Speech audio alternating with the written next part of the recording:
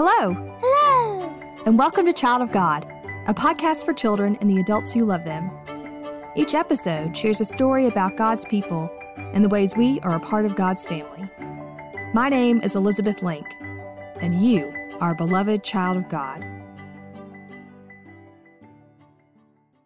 This summer, our family went to the beach. We had a great time. Our little girl played with friends. We hunted for seashells and sand crabs.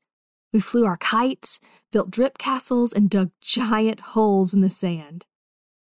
One afternoon, as we were wading in the shallow water, we saw something extra special. We saw dolphins swimming in the waves. They were chasing a school of fish near the shore. It was amazing to see their backs cresting up out of the water and back down again. We even caught sight of a mommy dolphin and a baby dolphin swimming side by side. It was such a beautiful surprise to see. I started thinking about all the life that lives in our waters. I watched ferries and fishing boats and barges pass by on the horizon, and I imagined what must lay beneath them all down there in the water. God certainly made some incredible creatures. I want to tell you, child of God, about a story that takes place in and around the water. This is the story of a man named Jonah. This story comes from the Old Testament book called Jonah. You should have your grown-up help you find it in a Bible or read the story to you from a storybook Bible. God had a job for Jonah, but Jonah did not want it. Go to Nineveh, God said. The people there are doing bad things, and I want them to know that I love them, and I want them to change. No way, said Jonah. Those people are bad people. Exactly, said God. They've tried to turn away from me, but I can't stop loving them. I will give them a new start. I will forgive them, and I need you to go and tell them. No way, said Jonah. They don't deserve a new start. They deserve what's coming to them. But God would not give up, so Jonah made a plan. He said to himself, I know. I'll run away. I'll run so far away that God won't be able to find me. Then I won't have to do what God says. Now Jonah thought he had a good plan, but of course it wasn't a good plan. It was a silly plan, really, because you can't run away from God. God is with you, no matter where you go. Well, there was no stopping Jonah. He packed his bags and headed to the shore. He bought a ticket on a boat, sailing in the opposite direction from Nineveh. Whew, thought Jonah. Sure am glad I got away from that mess. But it wasn't long before a great storm began to blow in. Uh-oh. The winds and waves roared. The boat started to lurch and roll, and the people on board were being tossed this way and that. It was frightening. Jonah knew exactly why this storm had come. He knew right away that God had sent the storm to turn him around. The sailors on the ship were getting scared. They started scrambling to try and sail the ship in the right direction, but nothing was working. They started throwing bags and supplies overboard, doing whatever they could to keep the boat afloat. Jonah knew that the storm was his fault, and he knew what he had to do. So he mustered all his courage and cried out above the wind and the waves, "Throw me overboard!" The sailors were shocked. Throw the man overboard? There's no way he would survive. "Throw me overboard," Jonah cried, "and the storm will stop." The sailors weren't sure, but Jonah told them, "It's the only way you can be saved." So reluctantly, the sailors took Jonah and 1, 2, 3, splash!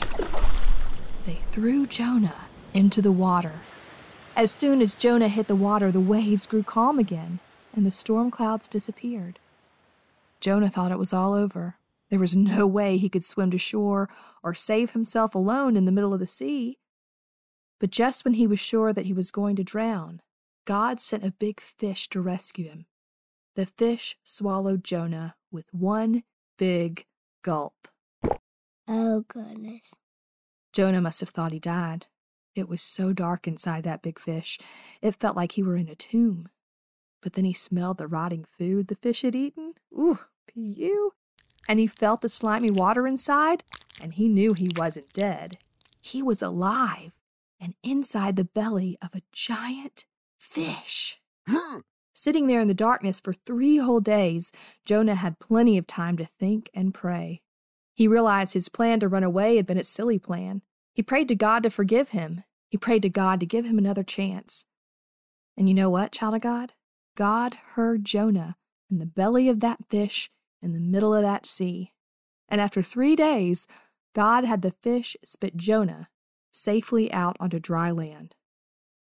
Jonah was on solid ground at last. "Jonah," God said again, "go to Nineveh."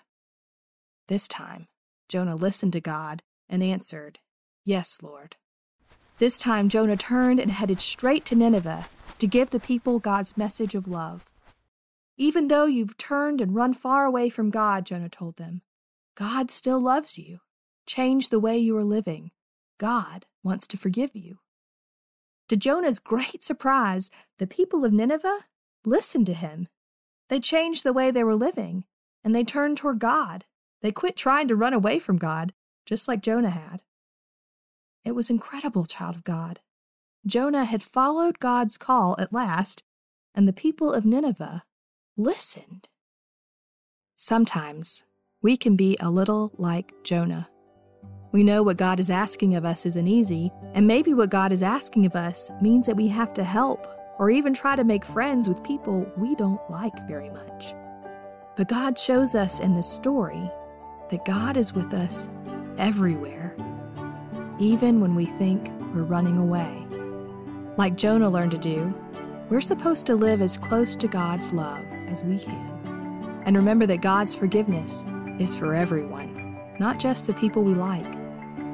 God has lots of things to teach us, and if we try to follow, God will show us the right way to go. Thanks for listening, friends. Thanks for listening. I want to give a special hello to my friends Lindsay and Julia, listening in North Carolina.